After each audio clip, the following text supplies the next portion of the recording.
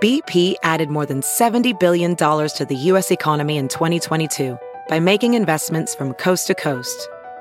Investments like building charging hubs for fleets of electric buses in California and starting up new infrastructure in the Gulf of Mexico. It's and, not or. See what doing both means for energy nationwide at bp.com/investing in America. Inside the lane, Draymond Green with 9/10. Klay Thompson, I'm going to repeat that, 37 and a quarter. Curry for the lead.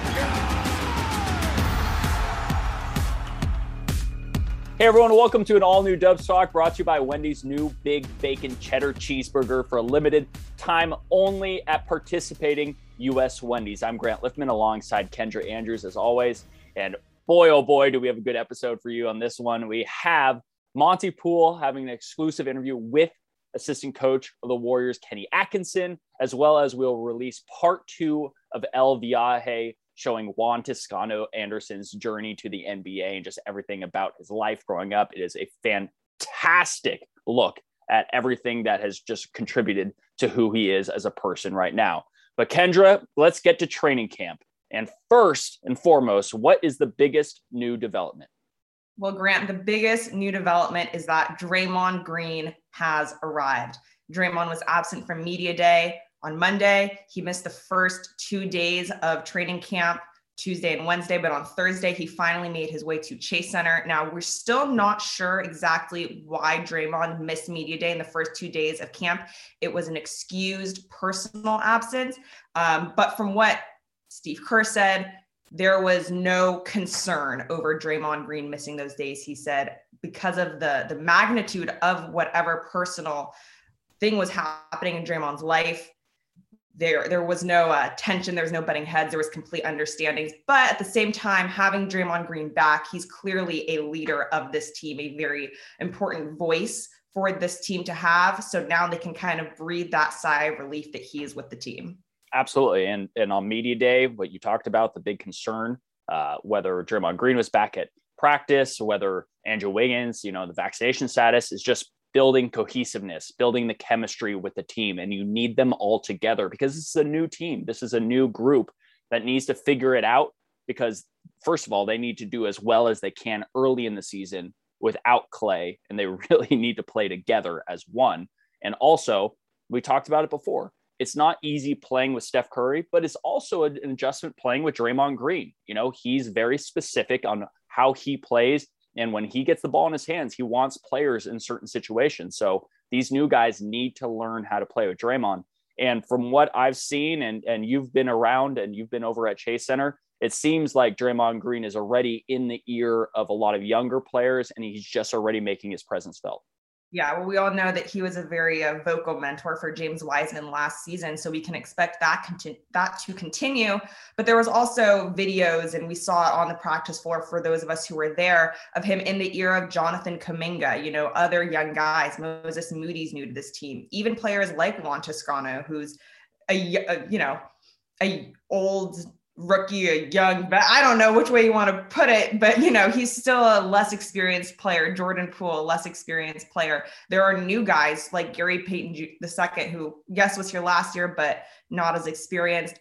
Langston Galloway is a new addition to the Warriors. So there's just so many pieces. You said the word cohesion that need to be integrated into the Warriors system for them to have that early success this year. And Draymond Green is a really, really big part of getting these guys to mesh together. Absolutely. He's just such a vocal leader, obviously the heart and soul of this team in certain aspects, but also just a guy that just is a huge focal point of the offense. As much as Steph Curry clearly is the system that runs the whole offense, etc., Draymond Green is the guy who takes on the ball once Steph Curry gets that triple team at half court. So then obviously the ball's in Draymond's hands to make the decisions from there. Now, Draymond had some interesting quotes. And of course, a lot of the talk was about what he said about Andrew Wiggins' vaccination status. And we don't need to dive into that because it's been talked about so much by now. But I really want to focus in on one thing. And people are asking, what are your thoughts on the roster? Like, what do you think? I believe it was Anthony Slater of The Athletic asking about this.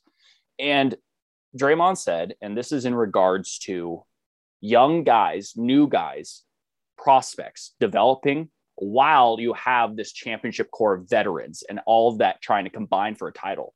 Draymond said, historically, we have not seen that work. He was referring to just teams in the past. You don't see title teams, title contenders usually try to develop guys while trying to compete for a title. Draymond's right. Sometimes it's interesting to have it said out loud by somebody on the team, because he's pretty much saying, yeah, this is not the roster I necessarily would have constructed, but it's the one we're working with, and we're going to do the best we can with it. And he's not making excuses. It's just the truth. This team normally, and this is the reason a lot of people are talking about the championship window for Steph Curry. They're saying, well, you have to trade away those draft picks to get, veteran guys who are ready to contribute now. And I understand that sentiment, but the Warriors are hoping that someone like Jonathan Kuminga, maybe James Wiseman, are can't miss prospects that are going to be great players eventually. And they feel like that is where they need to go. They need to start building for the future too at the same time. So Kendra, I guess the hope is that the players they brought in, your Otto Porter, your Andre Iguodala, Nemanja, I always do this. Nemanja Bjelica. My whole life I've been trained to say Nemanja. My whole life, since I was a young kid. Come on, Nemanja. Anyway, Bjelica, they're hoping these guys, and then obviously Clay coming back, can do enough that they don't have to rely on the younger guys. And so that is the hope. Then, the depth is a question mark at that point. So it'll be an interesting experiment, and we will learn a lot early on, because, Kendra, if James Wiseman's not out there early on, we don't know how much Kuminga and Moody will get work. You just start saying, like, they're towing a line where you just say, if they struggle early on, is it panic mode immediately, or do you just say, wait, it'll be okay? Yeah, I mean, and that the latter question that you asked about if they struggle early, I mean, it's hard to sit here now on October 1st and say that, they are going to panic or they're not going to panic. And I say, wait it out. It is going to be just a wait and see kind of situation. In terms of them trying to, toggle that line of winning now and developing guys. I mean, like you said, Draymond is right that historically that hasn't worked. It really didn't work for the Warriors last year. I do believe that the adjustments that they've made in the coaching staff by bringing in Kenny Atkinson, by bringing in Dejan Milojevic to work with James Wiseman, that'll help. That won't fix everything or make them, automatic go-to guys. But I think that will help with this process. But I mean, I've said it many times, even before the draft, that no rookie that they draft is going to come in and have an immediate impact on this team. And I still think that's the case. I don't think that Moses Moody or Jonathan Kuminga are going to be the game changers that take this team from being a play-in team to a championship contending team. That was never going to be the case, no matter who they drafted. The only way, they would have to have traded these picks away, in my opinion, for that portion of the roster to materialize into anything. So yeah, it is really going to come down to Otto Porter and Bjelica and Andre Iguodala and the return of Klay Thompson. It's just an interesting thing to try and say, okay, well, which is more important? Because a lot of winning now or trying to win in the future. A lot of people say, well, it's winning now. We need to get Steph Curry and Draymond and Klay as many rings as possible.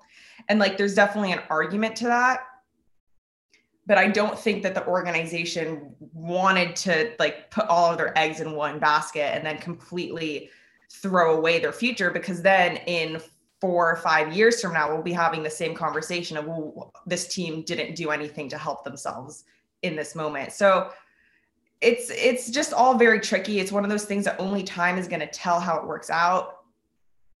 And that's just what it is. I feel like it's really hard for me to speak fully on this right now, because it really is just going to be a wait and see type of thing. I feel like we've known that Steph Curry and Draymond Green might not have been 100% satisfied with the way that the Warriors, used their picks or didn't trade them away and didn't go after a superstar, because they do want to win now, but they have what they have and they have to work with what they got. Yeah, it is a results-based industry, as many industries are, and it's one of those situations, as you're saying, that time will tell what was the right decision. If this team wins a title right now and they start building for the future, or if they trade these prospects for a big-time guy and they help win a title, then you go, oh my goodness, they're brilliant, right? But if they don't, or if there's something that fails, it's going to be one of those situations, and we can be hypothetical and we can speculate, but at the end of the day, it just depends on how it plays out. And my other question about this, and Grant, we talked about this a lot throughout the offseason, before the draft picks were made, and who would the Warriors, like in the free agent market, or just guys who were looking to find new homes? We've talked about, okay, well, what's the possibility of them getting a star? Because that would surely help them win a championship right now. But when you looked at the market of stars that were actually available, and then everything else the Warriors would have had to have given up to get one of those stars, would it have been worth it? Again, that's a hearsay, wait and see, but like if we talk about what it would have taken to get Bradley Beal to the Warriors, well, that was 2 draft picks and Andrew Wiggins and James Wiseman or Jordan Poole and this and that. And then you, like, as we talked about over the summer, you just start to break apart everything that the Warriors had. There would have been no cohesion either way, because they would have had to give up half their team to go get a superstar.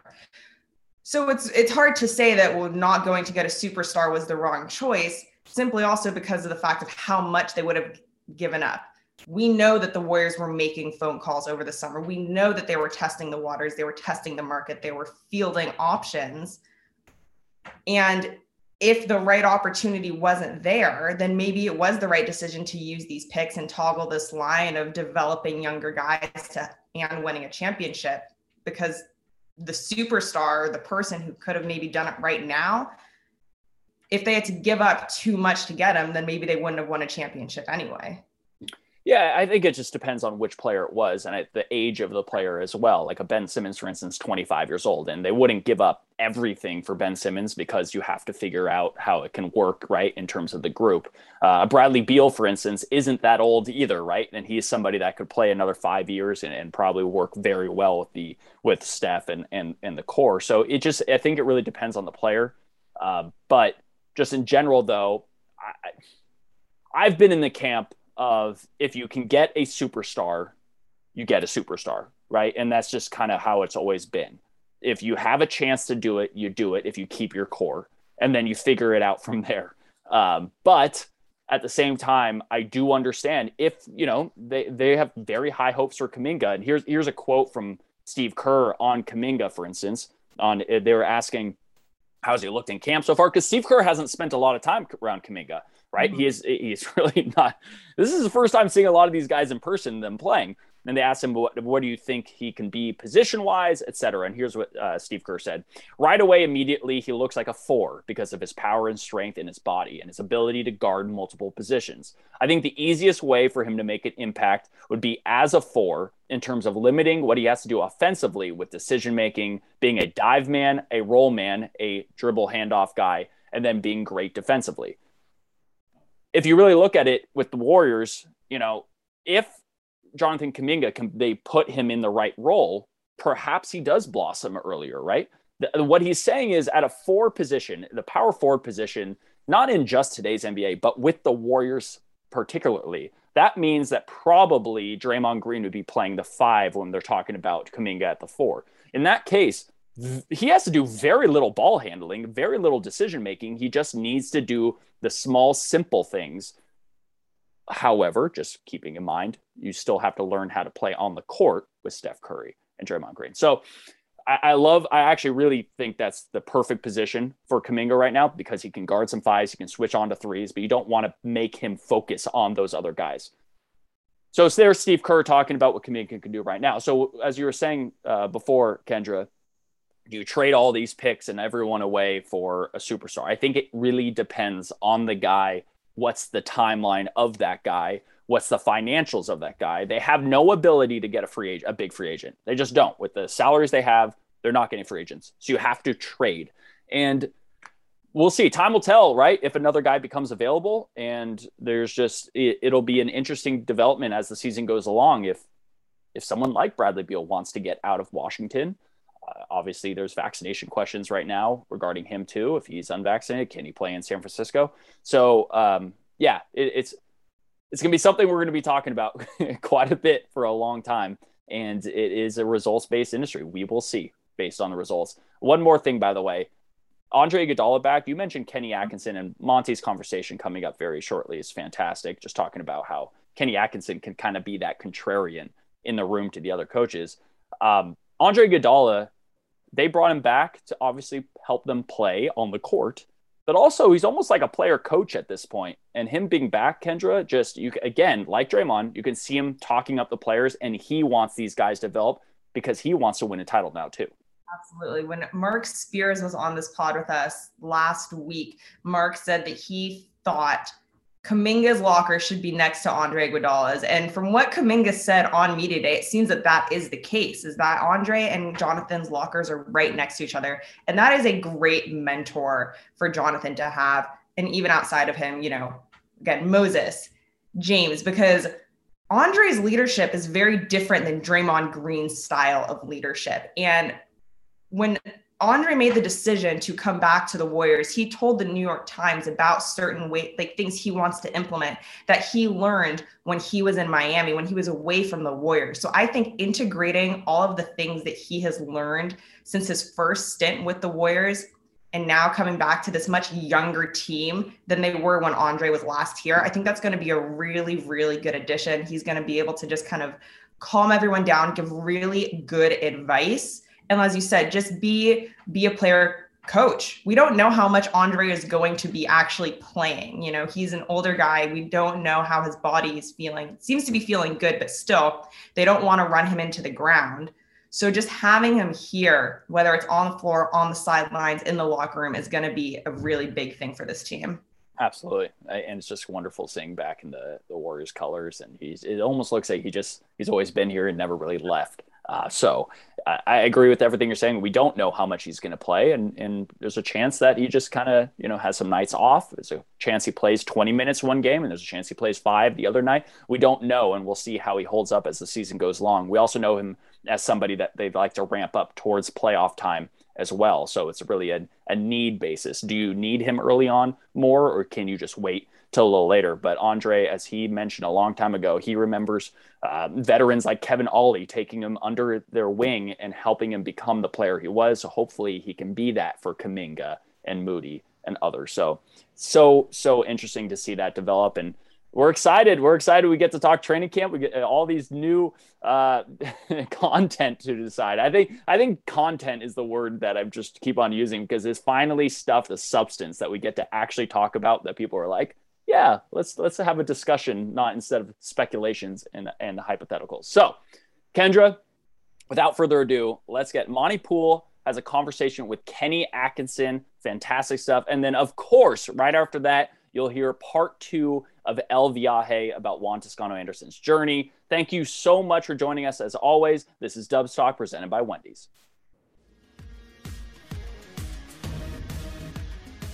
Some of the principles on offense, at least, that are here, are not very different from what D'Antoni does or what Ben Budenholzer does in terms of the movement and stuff like that. And playing, wanting to play up-tempo basketball, there are some similarities in that respect offensively, but it's different because of Steph. He makes everything different. Have you seen a player who can do what Steph does? No. So I'm almost like, especially in the beginning here, I'm like, I'm not sure how much I can add right away, because I have to observe this in person and see what this looks like. Even we've done some breakdown drills and practice, and then they're like, well, for sure they're going to double team Steph on this. So I kind of never seen that. It's, in having coach against Steph, you need special defenses against him. You don't play conventionally. So, therefore the Warriors have to kind of practice a little bit unconventionally. So that is completely new territory in terms of a guy that can shoot ranges to half court, and he's so agile with the ball, and it's fascinating. But the dimension that seems different from anybody else too is not just the shooting ability, but the off-ball movement. Yes. And it's like shooters don't, Reggie Miller moved a lot, but he was flipping screens and stuff, Steph is unique in what he does, it seems. So I could be wrong. Like, I know in the distance run per game, I know people think he's one, right? He's always top five. Top five. Yep. I mean, he reminds me of like what do they say? Soccer players run 7 miles on a game. Like he'd be a great soccer player because he's just he's moving, but he's also intelligent in how he finds the space, as you know. So it's intelligent movement. So I can't wait to learn more about it. I would say there's the secondary piece is how guys get him open, his teammates. So that's something. If you're constantly looking, out of a normal pick and roll action, all of a sudden they have this pin in action that I'd never seen. I'd seen it on tape, but it's like, man, you guys run pick and roll, and then whenever Steph's in the lane, you're gonna go pin down for him. And I don't think I'm giving away any secrets. No. You've seen it. It's just unique. Yeah. Unique, and I give Steve and his staff a lot of credit because they've created this kind of funky, different dynamic because they've got a special player that's plays differently than anybody in the league. Yeah, it's so different in that. I mean, imagine a player coming new to this team having to adjust to that. We felt bad for James last year because he's a kid who's 19 with 3 games of college experience, and he's got to play with Steph. And it's like, how in the heck is he supposed to figure out what Steph does when he's not been anywhere near anybody like that before? And I think, talking to the guys, Q, the coaches that have been here, they're kind of explaining to me this is different. We need to help our role players and our younger players to understand what that looks like. Well, at the same time, developing them into future really good NBA players. So it's really it's an interesting challenge. But again, it comes back to what you say. You're such a unique player that's different from anybody in the league. So the basic question here now: why'd you take this job? Again, I think. Looking at my kind of past here, it's looking to learn more and looking for new challenges. I really enjoy that. I've been starting my playing career in Europe and then coaching career and play. I've always kind of taken a path that way where there's some coaches that kind of like to stay in one organization. They stay there.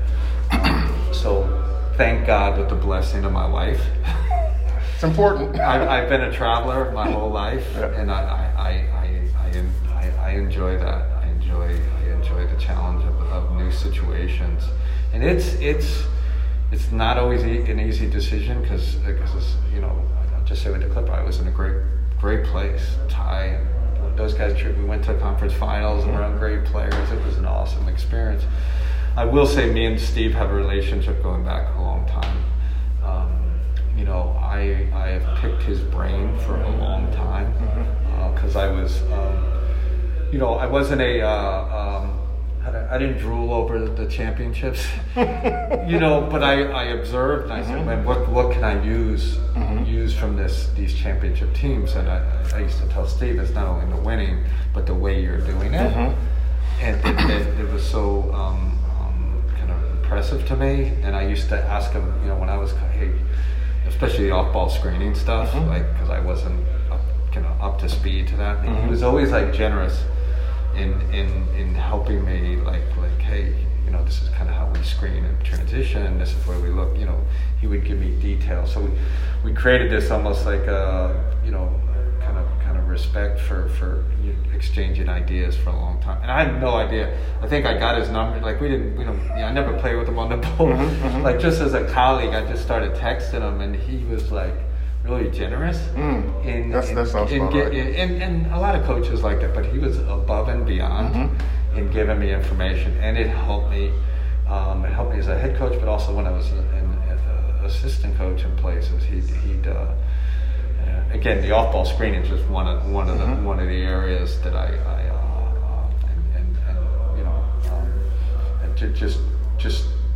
again, and to continue that relationship, continue building my, because you don't really know about it until you're in it and understand the details of it, like we were talking about before. So Mike told me this, 4 years ago. He said, he's had 3 head coaching jobs, and he said the one thing he's learned, and this was after he got in here, he said, one thing I've learned is that you shouldn't just take any job. He said, because sometimes you want to be a head coach so bad, you take it because it's there for you.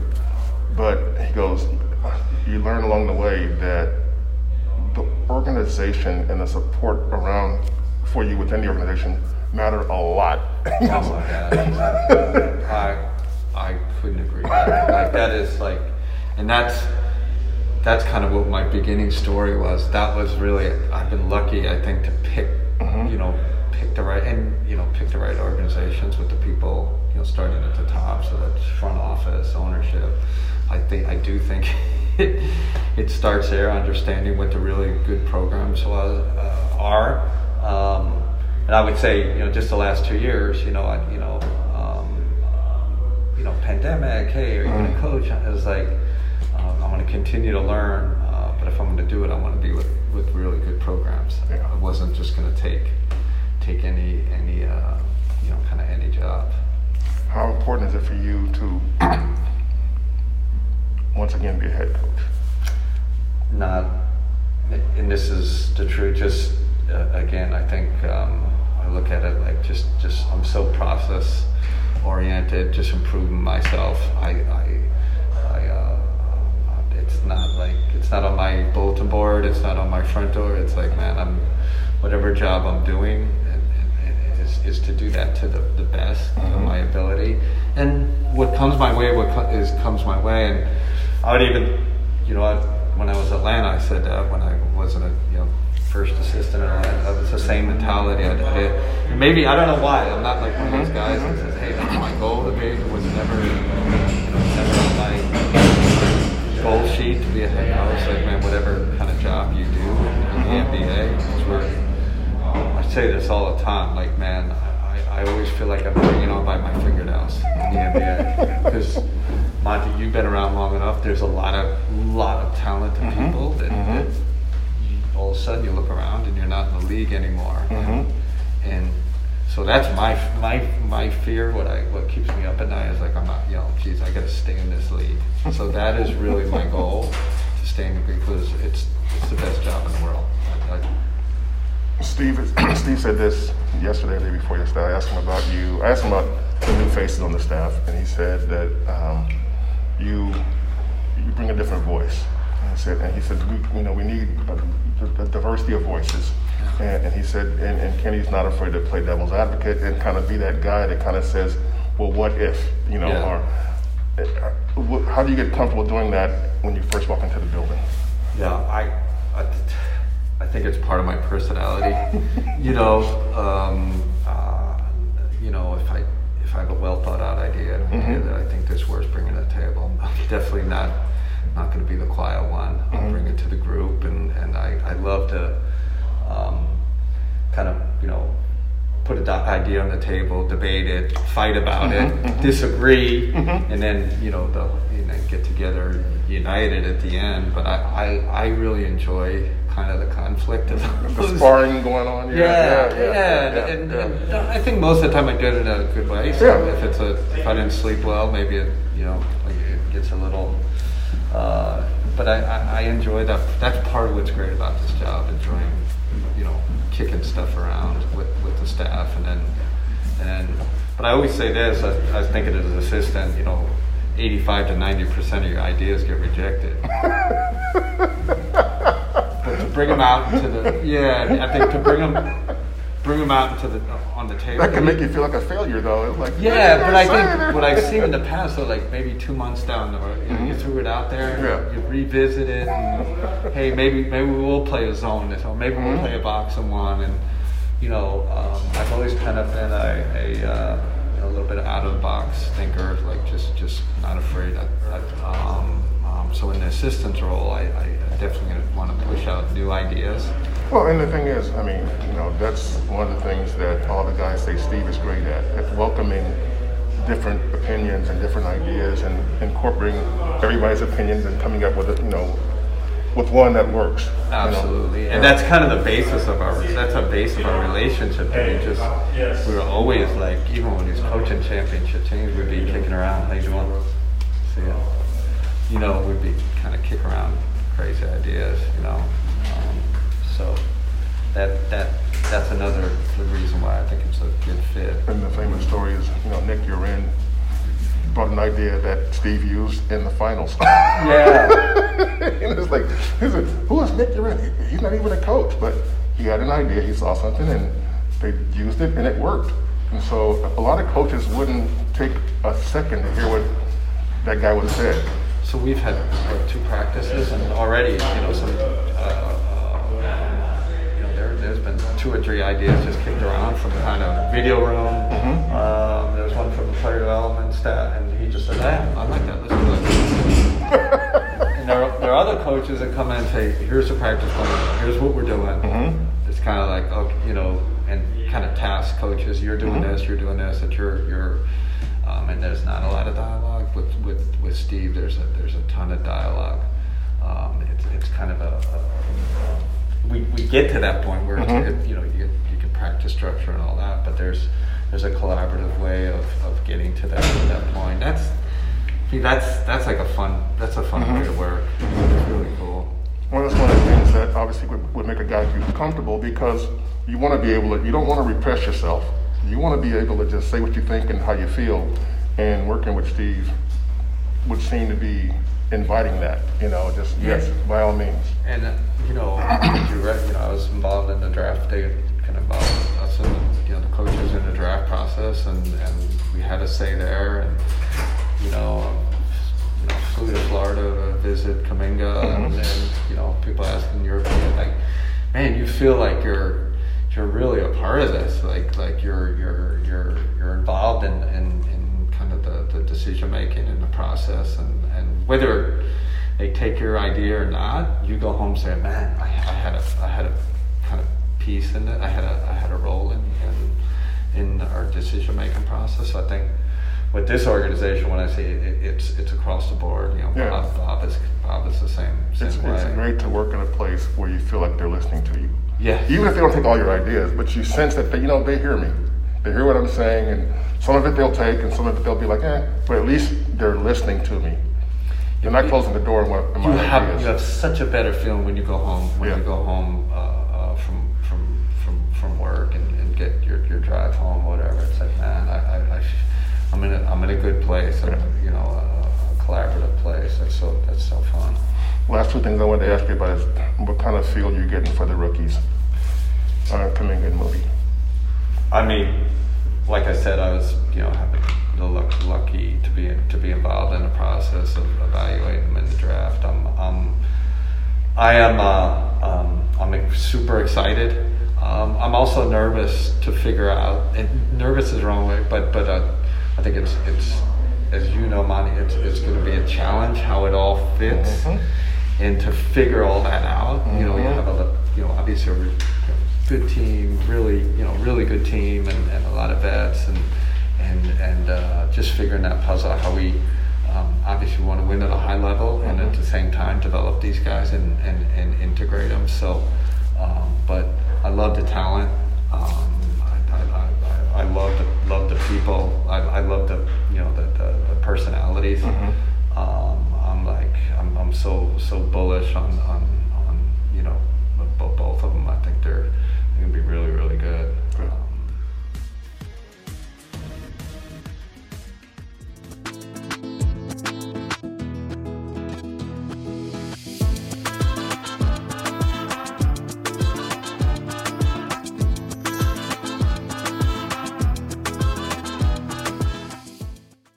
Juan Toscano-Anderson's journey to the NBA was certainly a path less traveled. Along with his mother, Patricia, we discussed this unlikely trek, which began way back in high school. Known then as Juan Anderson, the Castro Valley High School standout led his team to new heights. But instead of staying put in California, he turned down the likes of Cal Berkeley and UCLA to stretch his wings, all the way to Wisconsin.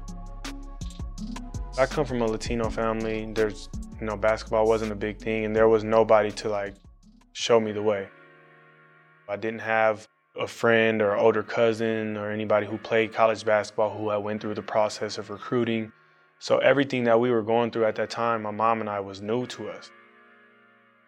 Well, I won't mention the schools, but, in basketball recruiting, they come to your home.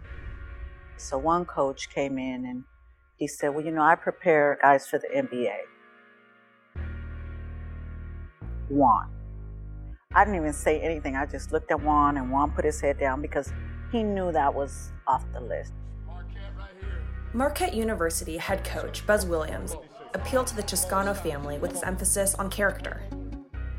The most important thing for me is not who they are as a player, it's who they are as a person. I can figure out the player part of it relatively quick. I remember we were actually sitting in Buzz's office, and my mom goes, Buzz, I don't give a damn about basketball. I want my son to graduate college.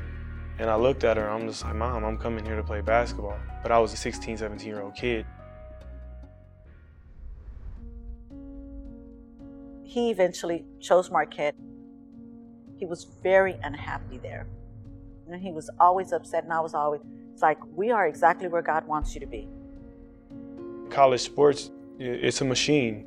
Some of these kids are going to come and go, and sometimes these coaches look at that like, I'll get another kid if, you can't do what I want you to do. And he wasn't that way. How about that? You know when the last time he played was? Not this month. I trust him. But even though I wasn't playing, even when I wanted to transfer, I remember sitting in his office and he said, I think this is the best place for you. You should stay here. Seeing those relationships and how they developed and what they taught me, and how much Buzz cared for me off the court, it's gone a long way. We went through boot camp, and I remember he would challenge me, and I called my mom, and I'm like, I don't know if I want to do this. I don't want to play for him anymore. And he would always tell me, he says, once you complete this boot camp, nothing in your life is going to be hard. Yeah, that's perfect. That's perfect. That's perfect. Like, there's nothing that I feel like I can't achieve or nothing that I can't overcome, just because, mentally, physically, and emotionally, that was the hardest thing I've ever had to do in my life. And so me going there and learning those life lessons and going through those experiences, they pay dividends. You considered at one point getting a job in Silicon Valley. Yeah. At that point in your life, what was the thinking going on in your head and saying, okay, maybe it might be time to look for a more standard job and maybe not follow this basketball dream? There's only 450 NBA jobs, give or take. And the NBA seems so far-fetched to me. I didn't have anybody knocking on my door, didn't have anybody calling me, it didn't have my name on any mock drafts or anything like that. I was just kind of like, this is kind of done. All good things come to an end, right? One day I'm gonna have to retire. Whether it was in 2015 or whether it'll be in 2045, who knows? And that's just how I looked at it. The one thing I am is I'm a realistic person, but I'm glad that I was able to still be optimistic and still just, pursue playing basketball. Toscano continued to ply his trade back home in the San Francisco Bay Area Pro-Am League, dominating the local competition. Once again, he decided on a change of scenery, a journey which allowed him to discover his game and his heritage.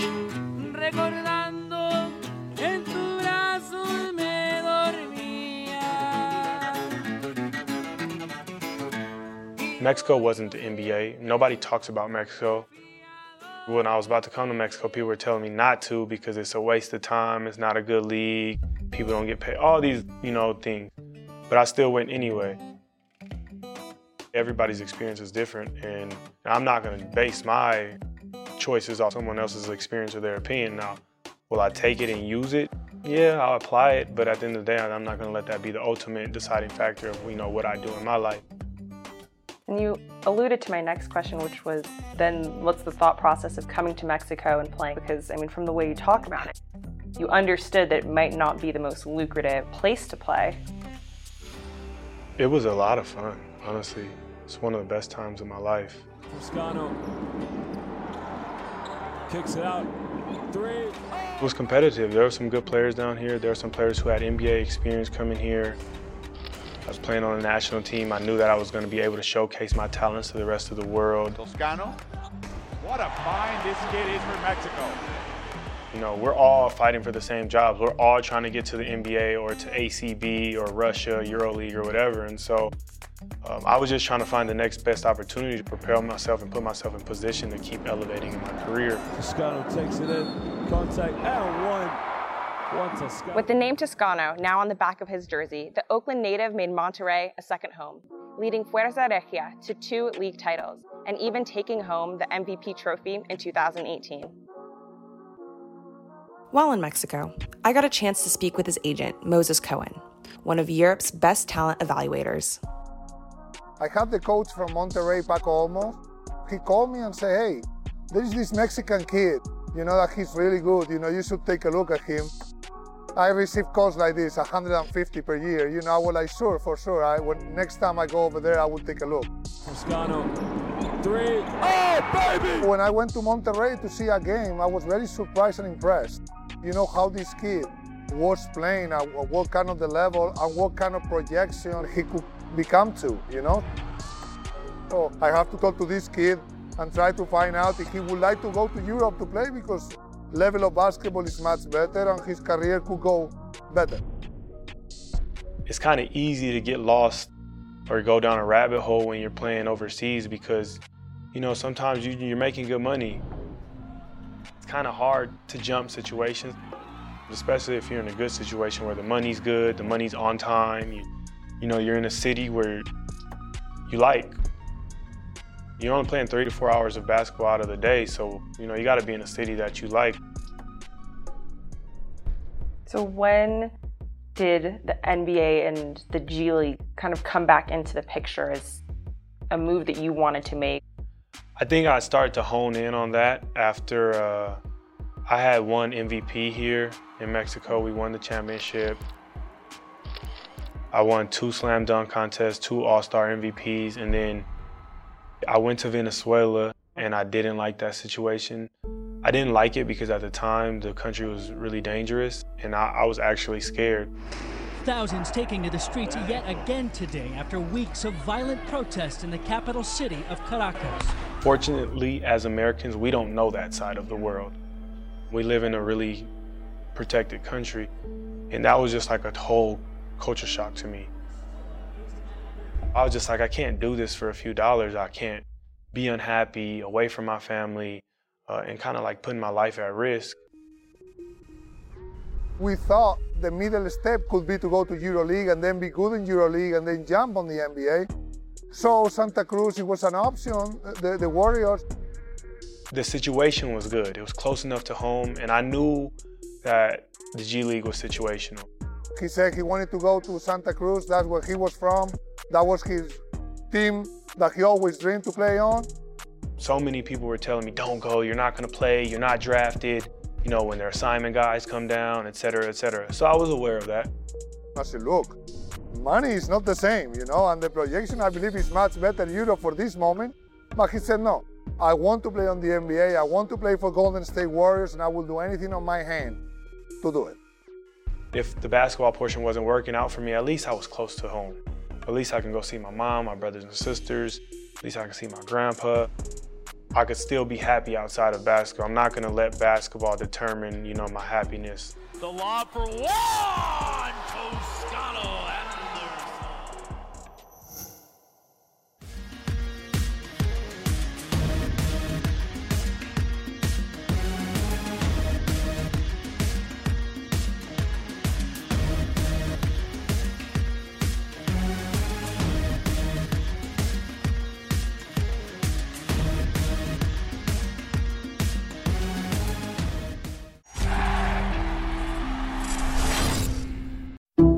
Some people just know bundling with Allstate means big savings. Just like they know the right ingredient means big flavor.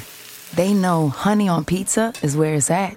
And olive oil on ice cream is the cherry on top. And they know when you bundle home and auto with Allstate, you can save up to 25%. Bundled savings vary by state and are not available in every state. Saving up to 25% is the countrywide average of the maximum available savings off the home policy. Allstate Vehicle and Property Insurance Company and Affiliates, Northbrook, Illinois.